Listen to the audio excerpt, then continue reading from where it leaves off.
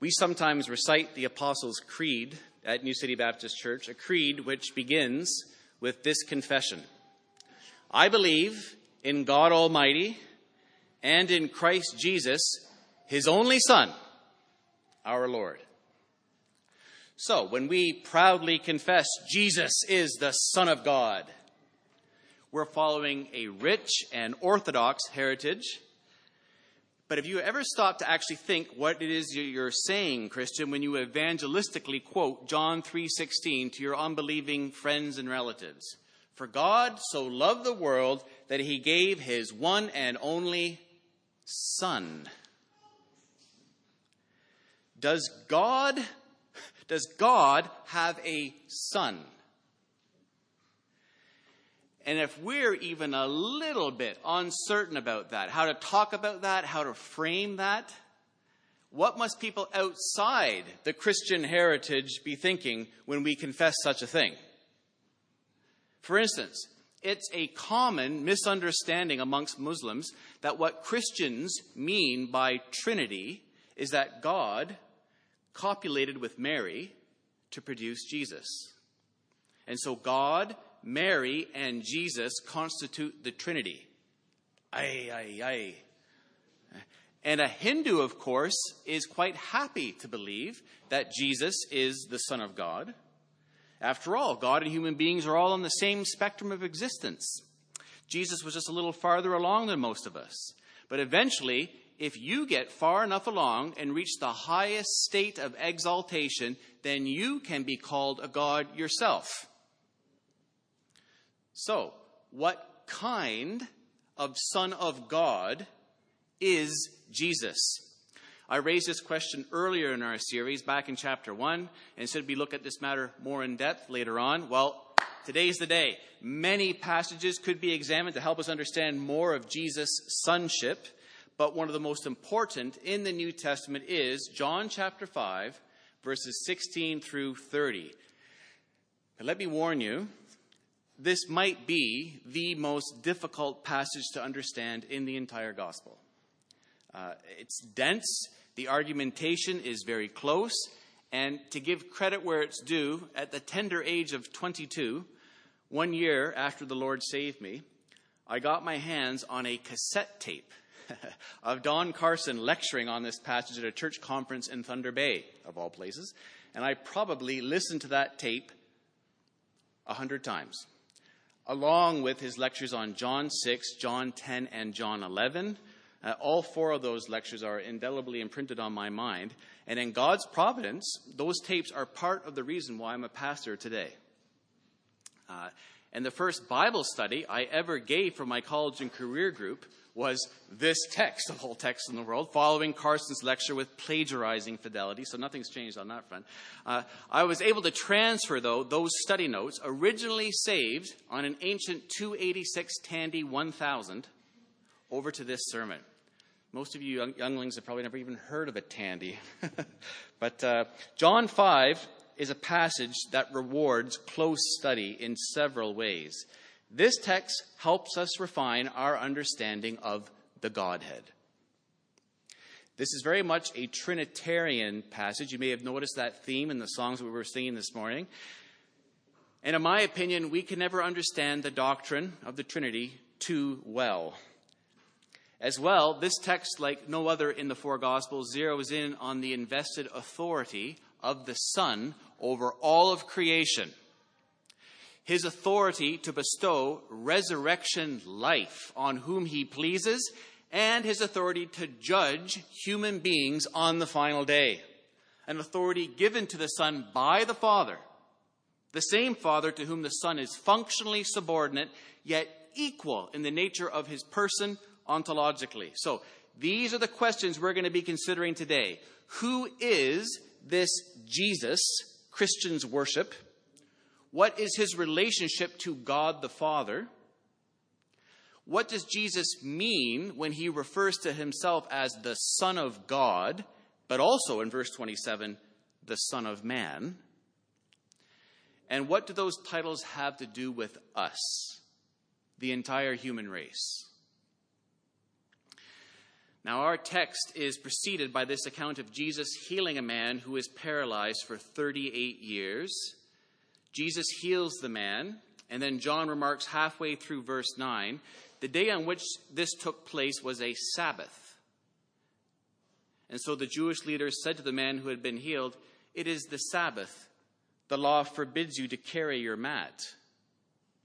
But he replied, "The man who made me well said to me, 'Pick up your mat and walk.' So they asked him, 'Who is this fellow who told you to pick it up and walk?'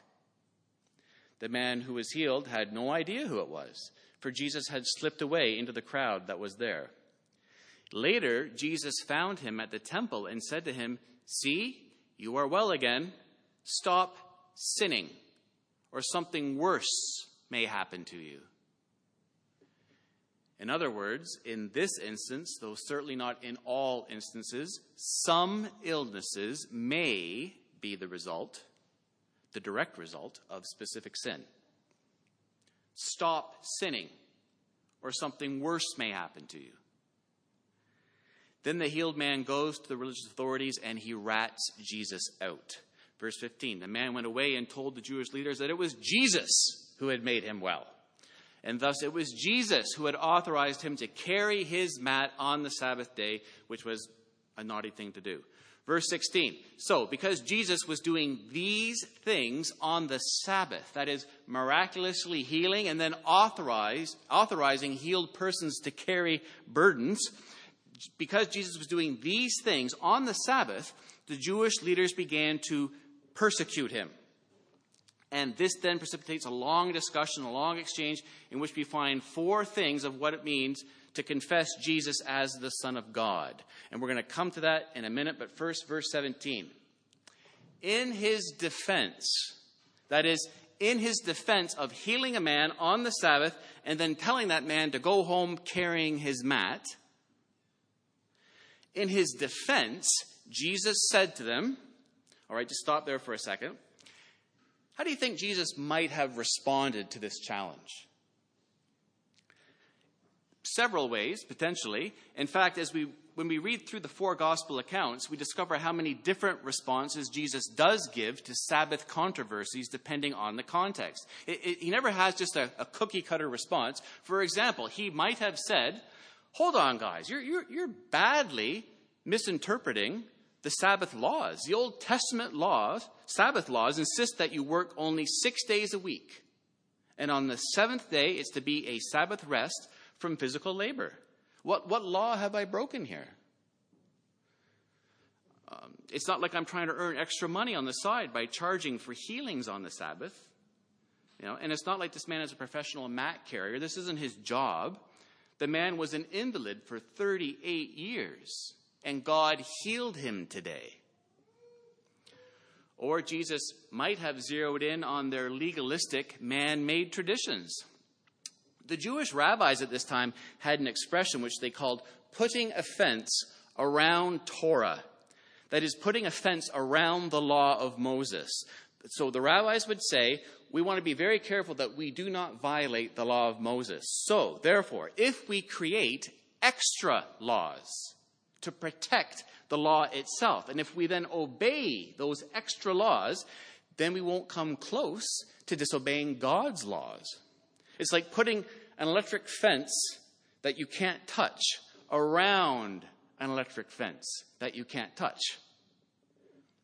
But the problem with this kind of rationale is that it's totally legalistic. Old covenant Israel was supposed to be living their lives according to God's laws, not man-made traditions and laws. But the don't work on the Sabbath day commandment, it had been broken down by the religious authorities into 39 categories of prohibited work, including silly prohibitions like against plucking gray hairs. You can't do that on Saturday. But those categories weren't scriptural. They're man-made traditions. And one of these man-made rules stated that it was inadmissible to carry any burden whatsoever from one domicile to another. If your neighbor needed a cup of flour on a Saturday, that's too bad.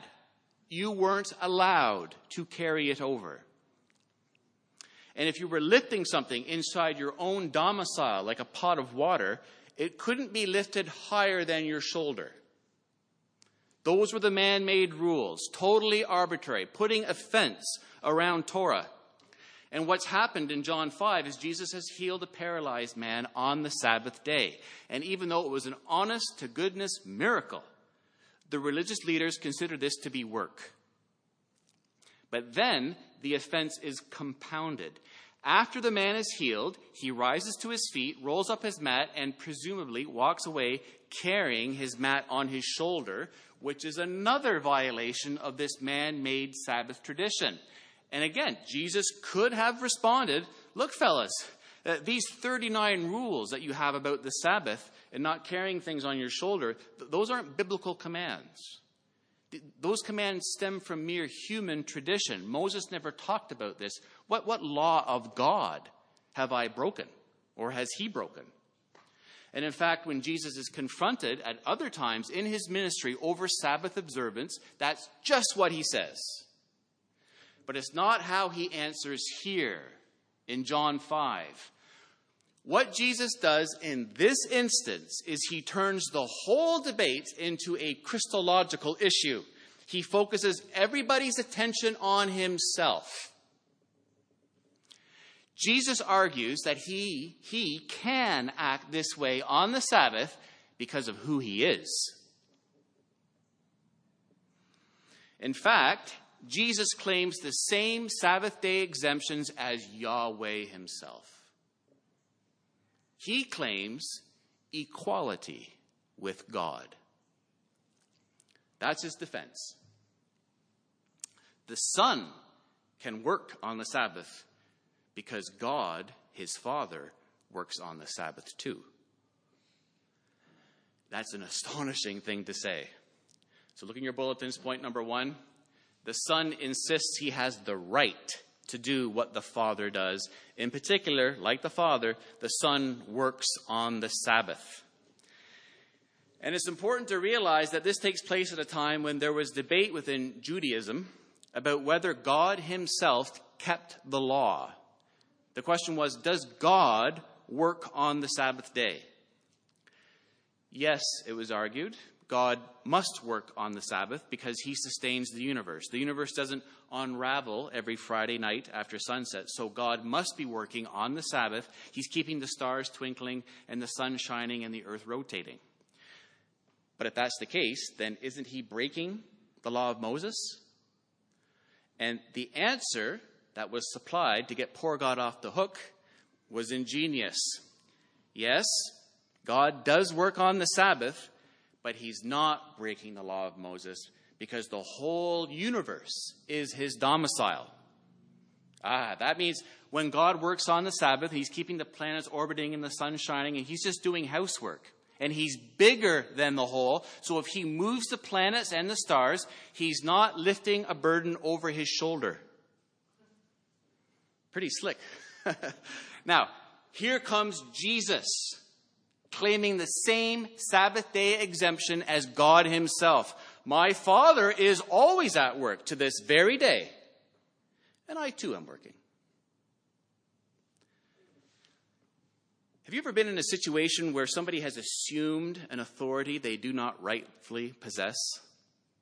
I was talking to a friend who had a weekend house guest visiting who arrogated to themselves the authority to spank the host's children. That did not go over well with the parents.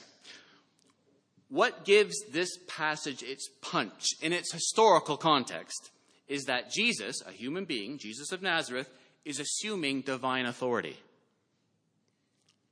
My Father is always at his work to this very day, and I too am working. And to make that claim, Jesus is in some sense on the level of God, or he's a blasphemer. Even his use of my Father would be considered blasphemous. In corporate worship, Jews sometimes spoke of God as the Father or our Father, but the individual way Jesus spoke of God as his own Father, my Father, displays a unique relationship, and the religious authorities pick up on it instantly. Verse 18, for this reason, they tried all the more to kill him. Not only was he breaking the Sabbath, but he was even calling God his own Father, making himself equal with God. So that means the religious leaders are thinking, here's God, and here's Jesus. And Jesus is making himself equal with God, another God, two gods. And what does the Shema say? The verse of Scripture Jews recited faithfully every day. Hear, O Israel, the Lord our God, the Lord is one. There is only one God. And this carpenter turned itinerant preacher has the blasphemous audacity to place himself alongside God, to make himself equal with God, to claim to be, in their understanding, another God. He must die. Verse 18, for this reason, they tried all the more to kill him. Not only was he breaking the Sabbath, but he was even calling God his own Father, making himself equal with God. Jews were very sensitive to the slightest whiff of idolatry and had been for hundreds of years, ever since the Babylonian captivity.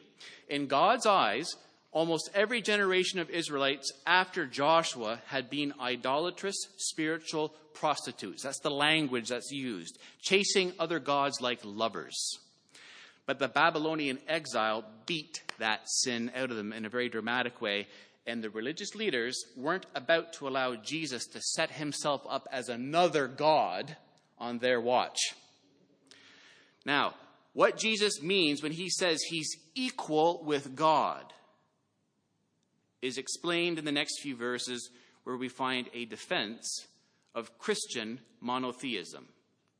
Yes, there is only one God, but he's a complex God who exists in more than one person, co-eternally and co-equally.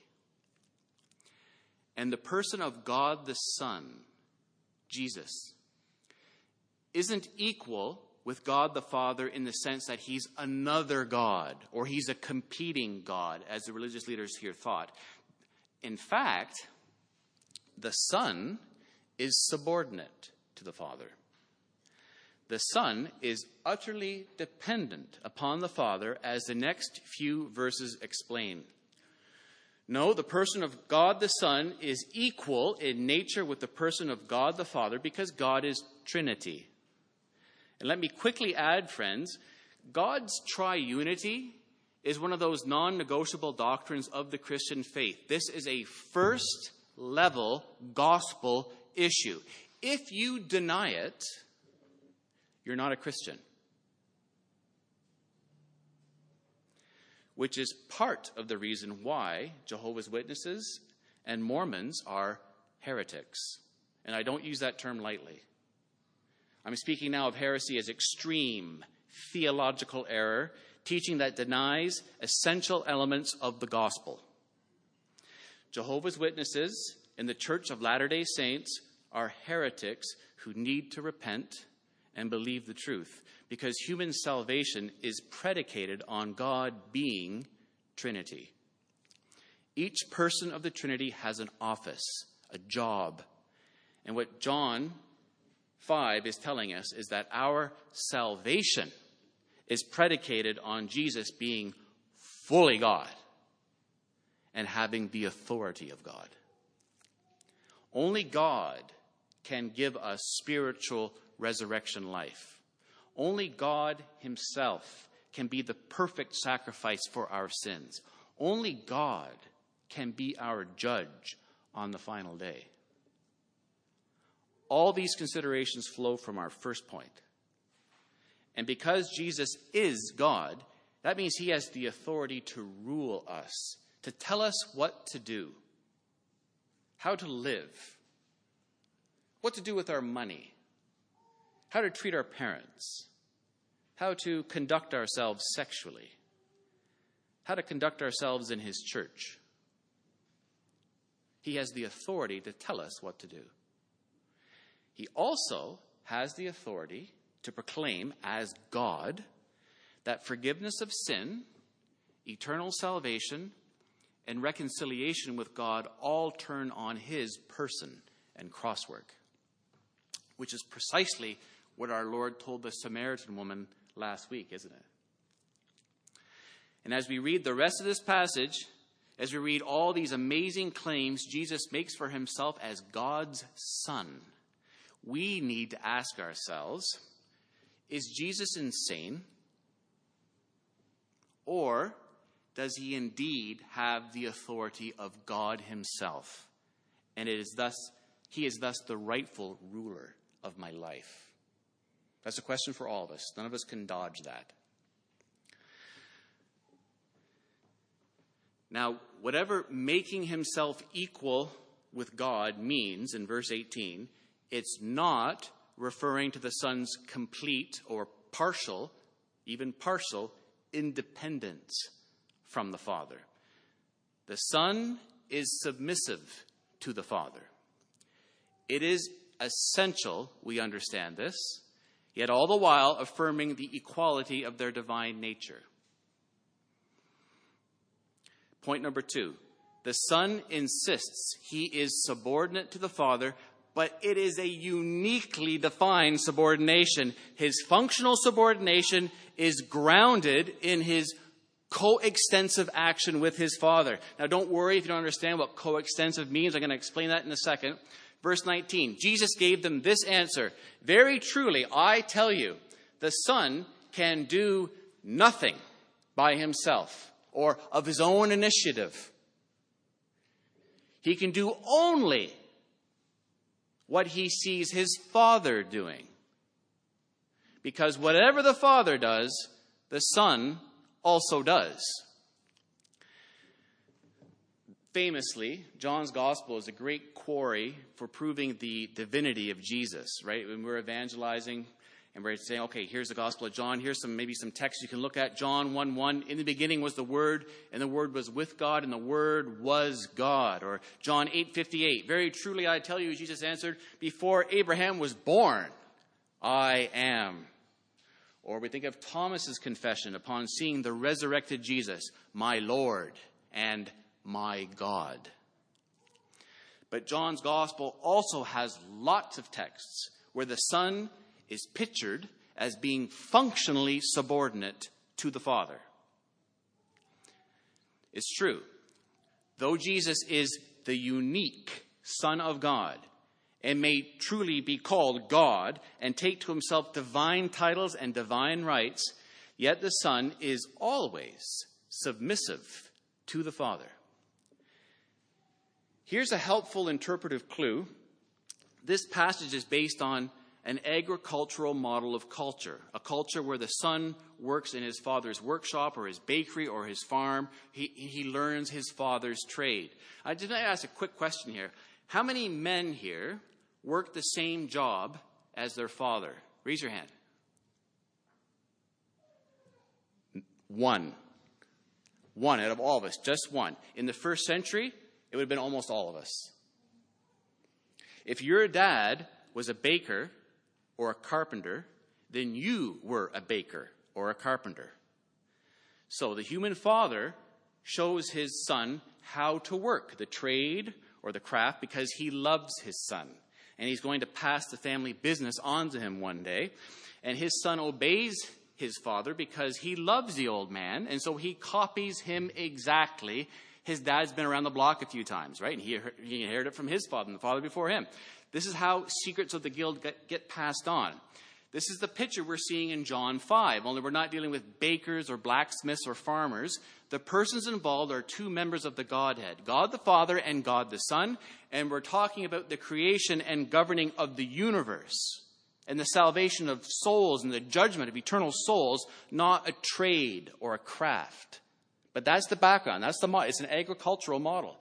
Look at your handout for a moment. I've listed all the subordination texts of the Son to the Father in this passage, but of course there are more throughout the book and in the New Testament as a whole. And if you go, don't do it now, but if you go to your your announcement email that was sent out last night, if you go to the very, very bottom, I actually give text for the entire New Testament that you can look at. But look at what it says here in John 5. Subordination. The Son can do nothing by himself of his own initiative in verse 19. The Son can do only what he sees his Father doing, verse 19.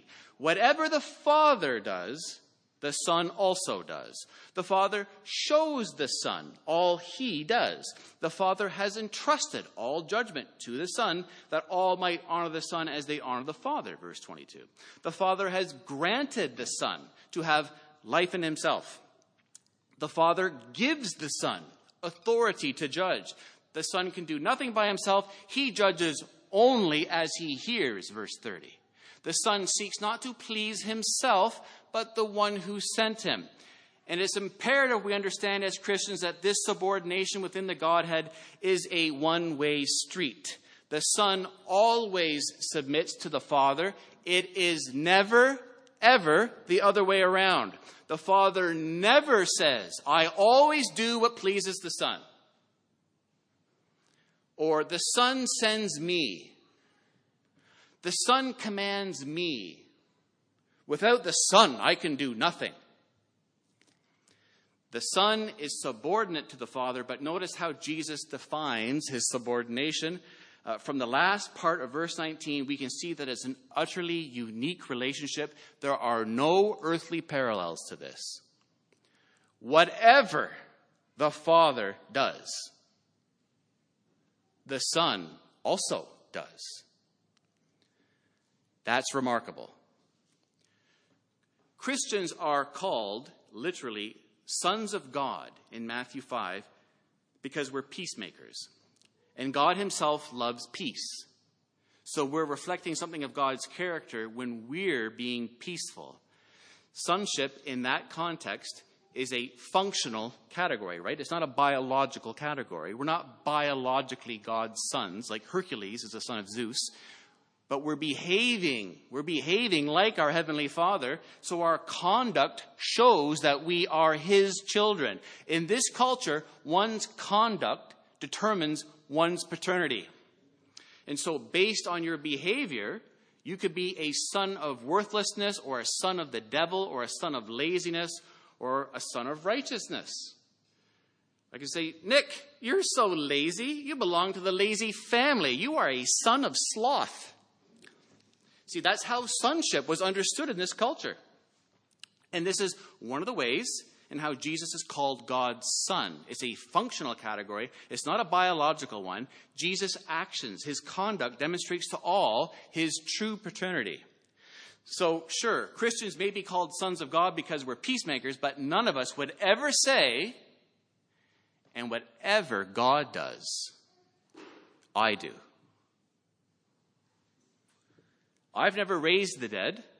I've never created a galaxy or divided night from day. But Jesus says that whatever God the Father does, he does. Jesus is grounding his functional subordination in his coextensive action with his Father, which is a fancy way of saying everything God the Father does in this universe, and even before the creation of the universe, the entire context, the entire extent of the Father's divine action, the Son is also there doing it too. Whatever the Father does, the Son also does. That is a utterly unique sort of subordination. It has no earthly parallels. The Son can only do what he sees his Father doing, that's subordination. But whatever the Father does, the Son also does. That is absolute equality. God the Father initiates. God the Father sends. God the Father commands. God the Father commissions. God the Father grants. God the Son responds, obeys, performs his Father's will, and receives authority from the Father. This means Jesus is saying, it's impossible for the Son to take independent, self-determined action that would set him over against the Father as another God, because all the Son does is in exact agreement with all the Father does. But the only one who could conceivably do whatever the Father does must be as great as the Father, as divine as the Father himself. If I were to say to you, all the things I will are the same things God the Father wills. I only will what he wills. All the things I do are the things I see God doing, and whatever God does, I do. If I say that, I'm either an insane blasphemer or divine. Friend, analyze yourself. In your heart, ask right now, how are you responding to these authoritative claims of Jesus Christ? Is Jesus God or isn't he? You can't sit on the fence with this kind of stuff. If what Jesus is saying here is true, if this conforms with reality, it changes everything. Not just all of human history, but your life too.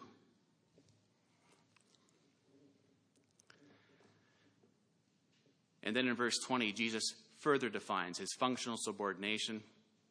The Father loves the Son and shows him all he does. So think of our agricultural model again. Joshua the baker senior loves Joshua the baker junior, and he shows him everything about making dough. Dad doesn't hide from his son the delicious secret ingredients that have been passed on through the family for generations.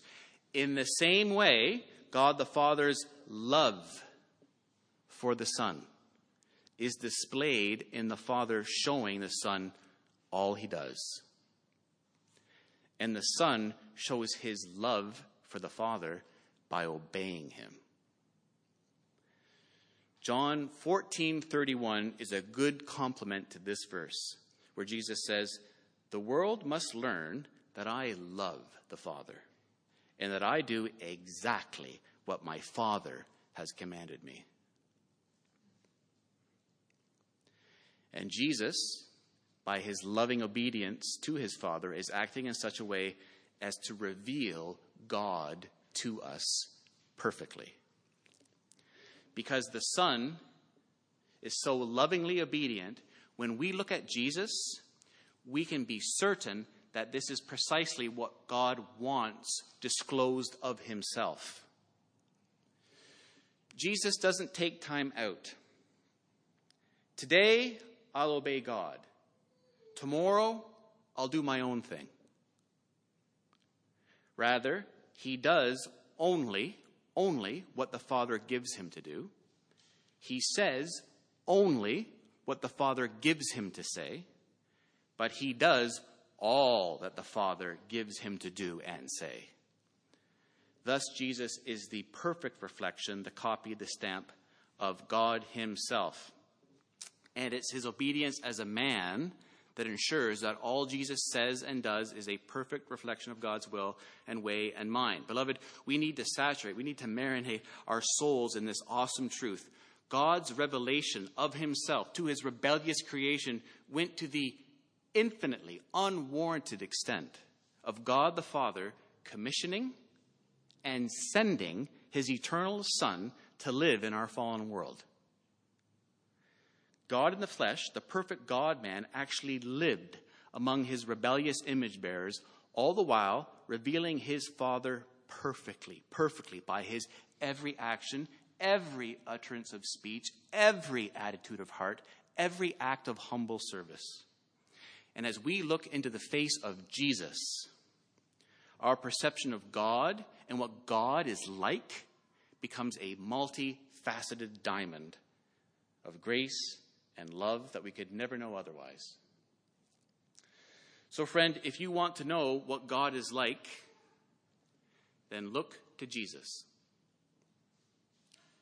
During the humility of his incarnation, the Son revealed his Father perfectly. Do you want to know how God thinks, how God behaves? Do you want to know the things that God loves or that God hates? Do you want to know what God's priorities are? Then look to Jesus and listen to him.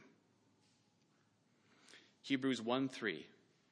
The Son is the radiance of God's glory and the exact representation of his being, sustaining all things by his powerful word. The world must learn that I love the Father and that I do exactly what my Father has commanded me. Verse 20b. Yes, and he will show him even greater works than these, so that you will be amazed. Jesus is going to move beyond mere healing miracles of paralyzed people. He will move beyond astonishing people with his authoritative teachings on the Sabbath. The Son, Jesus of Nazareth, in obedience to what the Father shows him, will perform greater things as he assumes the full authority and prerogatives of God himself, giving life to the dead and pronouncing the final judgment. Verse 21, for just as the Father raises the dead and gives them life, even so the Son gives life to whom he is pleased to give it. Friends, there is no power the Father has that the Son does not have too. Can you imagine what it must have been like standing there in this crowd, listening to Jesus, a man who would have been about Josh Beatty's age, right? Telling people that he is the one who gives life to the dead. He is the one who pronounces the verdict at the final judgment. He. Friends, make no mistake, that very thing is happening right now in our own midst as the word is being preached. Jesus is making these same exclusivist claims in our presence. We're all being confronted with divine revelation, and we all have a decision to make. Here's one example of the Son doing all that the Father does. Just as the Father raises the dead and gives them life, even so the Son gives life to whom he is pleased to give it. Moses never, ever, ever talked like that. Muhammad never, ever talked like that.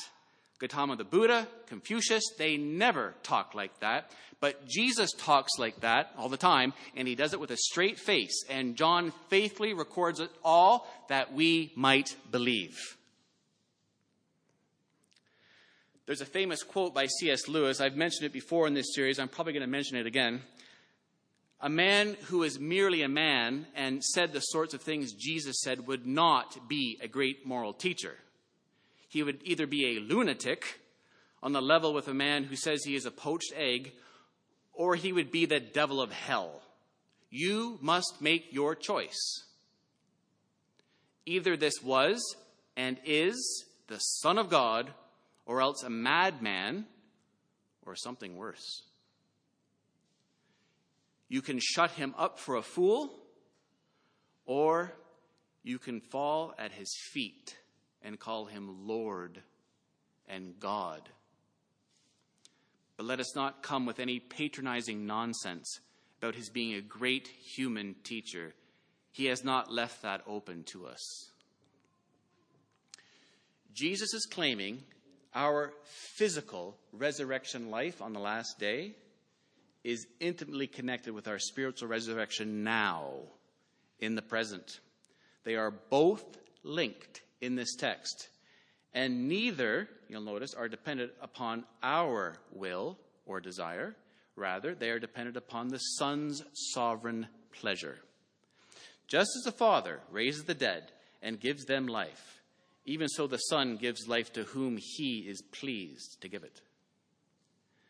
Although the Son can do nothing by himself of his own initiative, verse 19, his will, his pleasure, his choices are so completely at one with the Father that it's no less true to say that the crucial decisions are his. And just as Jesus chose one sick person among many to heal at that pool, so he chooses those to whom he will give life. Just as the Father raises the dead and gives them life, even so the Son gives life to whom he is pleased to give it. Friend, if you're not a Christian, then you need to pray for that spiritual life that only Jesus can give. You are responsible to do so and to believe. Don't you see? Your soul's salvation is entirely in the hands of the God you've infinitely offended with your idolatrous rebellion. The God who is angry with you and your sin. The God whose sword of judgment is suspended above your neck by a frayed thread. It's that same Jesus you've despised all these years, whose name you take in vain, who holds that sword. Jesus Christ, you say, when something shocking or funny happens. But he is the very God who judges you. Verse 22. The Father judges no one, but has entrusted all judgment to the Son. So one day, Joshua the baker senior says to Joshua the baker junior, "Son, I love you, and I've shown you all I know about baking. I've withheld nothing from you. You know what I know. So from now on, I'll make all the unleavened bread, and you make all the bagels." I'm trying to make this as Jewish as possible, right? In the same way, though all three persons of the Trinity are equal, yet there is a differentiation of function within the Godhead. Be very careful as you pray. The Father does not die on the cross. The Son does. The Son does not pour himself out at Pentecost. The Spirit does. The Spirit does not elect sinners to salvation. The Father does. There's a differentiation of function within the Godhead. And one of the distinctions within the Godhead is that the Father gives the function of judging to the Son. The Father entrusts to the Son that office. Which doesn't mean finally the Son gets to do his own thing, or that Joshua the baker junior gets to whip up a batch of fresh dough without any reference to the antecedent tradition. Verse 30, "By myself I can do nothing. I judge only as I hear. And my judgment is just, for I seek not to please myself, but him who sent me." When Jesus judges all of us on the last day, he will not be acting independently. He will be acting in concord with his Father. And why has the Father given the function of judging to the Son? Pay attention. This is so important. Verse 23, "That all may honor the Son just as they honor the Father. Whoever does not honor the Son does not honor the Father who sent him." And that verse, and I say this with fear and trembling, that verse is the final nail in billions of spiritual coffins. That is a verse which will be ringing in the ears of multitudes of the eternally damned after they feebly protest, "Jehovah is God, and I honored him. Allah is God, and I honored him." He who does not honor the Son, Jesus, does not honor the Father who sent him. And within the context of the entire Bible, that is a remarkable verse. What did Armando read this morning in our call to worship? Isaiah 42, verse 8. "I am the Lord, that is my name. I will not yield my glory to another." But now the jealous God of the Old Testament has so disclosed himself that he insists all the glory, all the adoration, all the worship, which is exclusively his, because he is God, is now to be given to the Son, Jesus. The Son is no less God than he is. Functionally subordinate he may be, but God the Son is to be worshipped as God the Father is worshipped. And if we don't, then we're withholding that worship from God.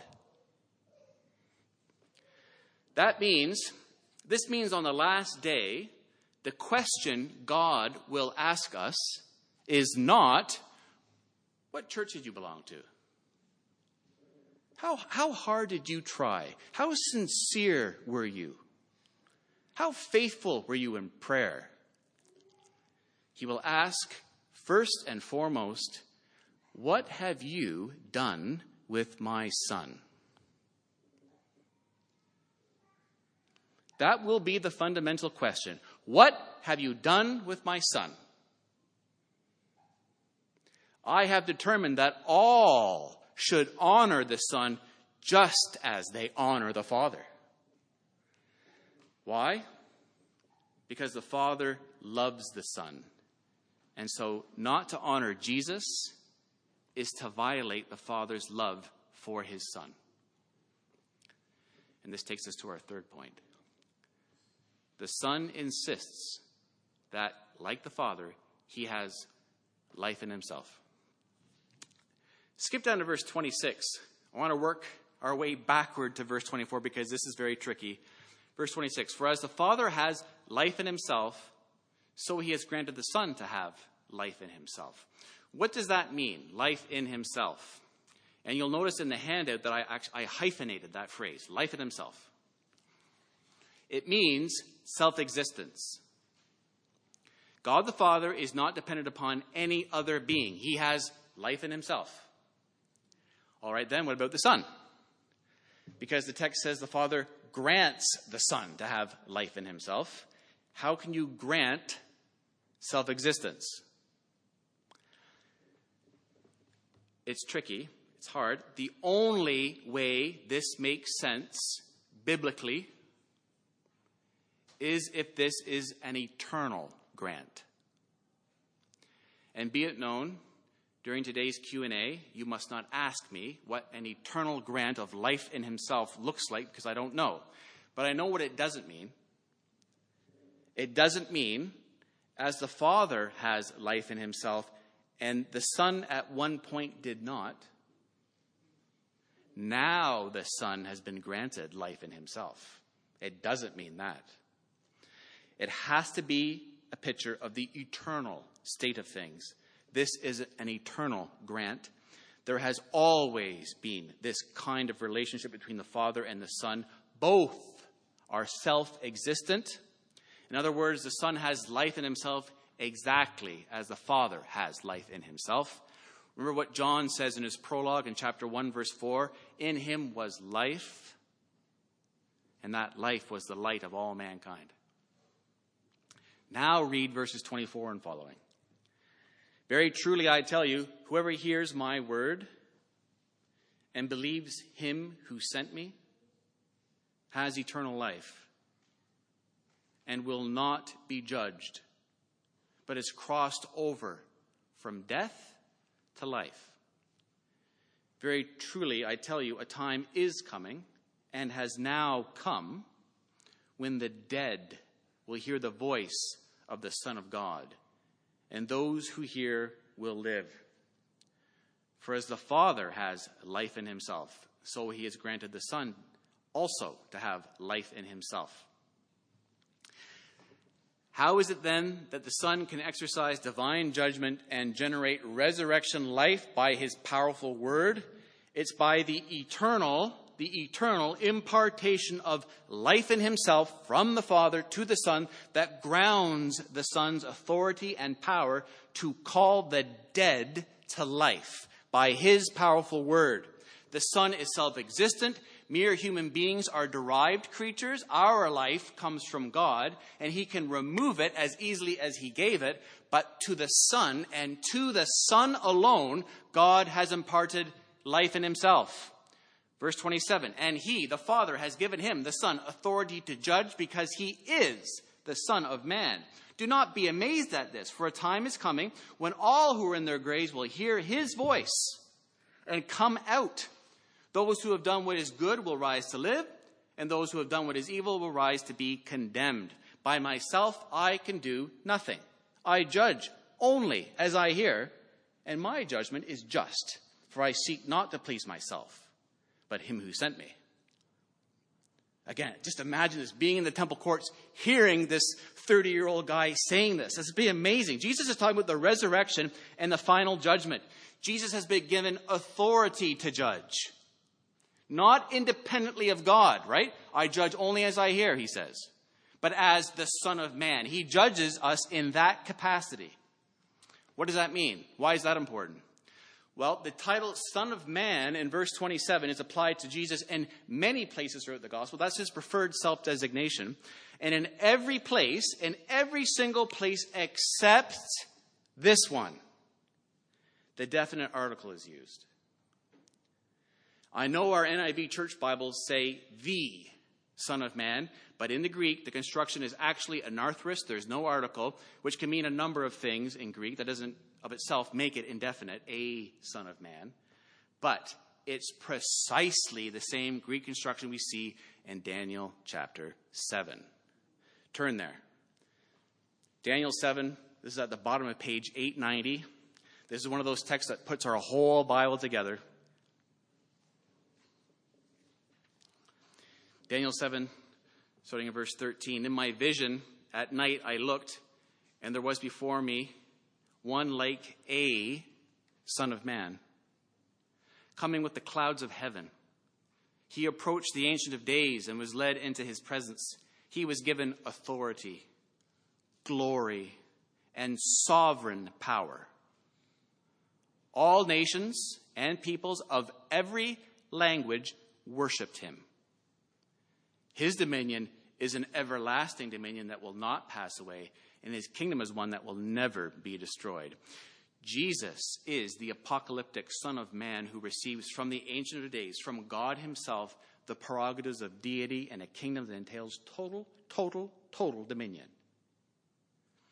But at the same time, he belongs to humanity, and he walks where human beings have walked. And it's the combination of both these features which makes Jesus uniquely qualified to judge us.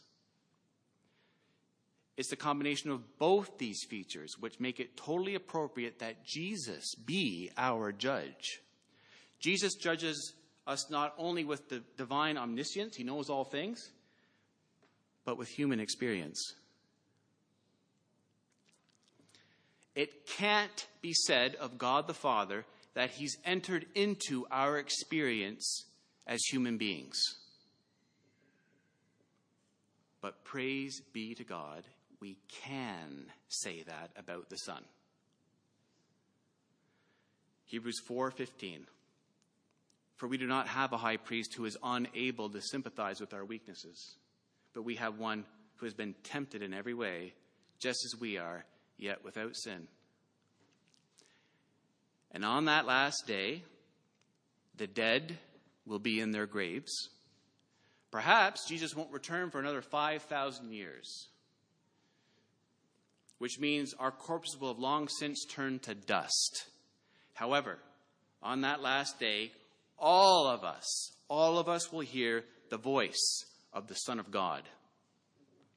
Come forth, Socrates, right? And Socrates will have a resurrection body. Come forth, Hitler. And Adolf Hitler will have a resurrection body. Come forth, Gillian Bell. Come forth, Esther Copeland. Come forth, Swing, Analia, VJ. And then we all will be standing before Jesus Christ. And we will all see his wounds, still visible. Wounds opened on Calvary's hill for the salvation of sinners. And then Jesus, the eternal Son, will open his glorified human mouth and pronounce judgment upon each of us. Either eternal life. Come, you who are blessed by my Father. Take your inheritance, the kingdom prepared for you since the creation of the world. Or eternal condemnation. Depart from me, you who are cursed, into the eternal fire prepared for the devil and his angels. And on that last day, if there are some who stand acquitted before the bar of God's justice, it won't be because we will say, look at how good I am. Look at how holy I've been. We will say, as we'll soon sing in our closing hymn, nothing in my hand I bring. Simply to thy cross I cling. Naked I come to thee for dress. Helpless I look to thee for grace. Foul I to the fountain fly. Wash me, Savior, or I die. Amen.